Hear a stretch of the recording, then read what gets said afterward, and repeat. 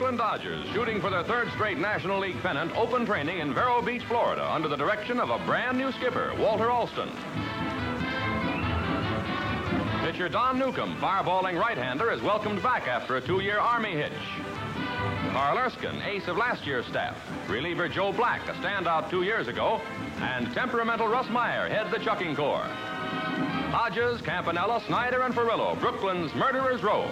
Ferrillo, the league batting champion. Snyder, 42 homers.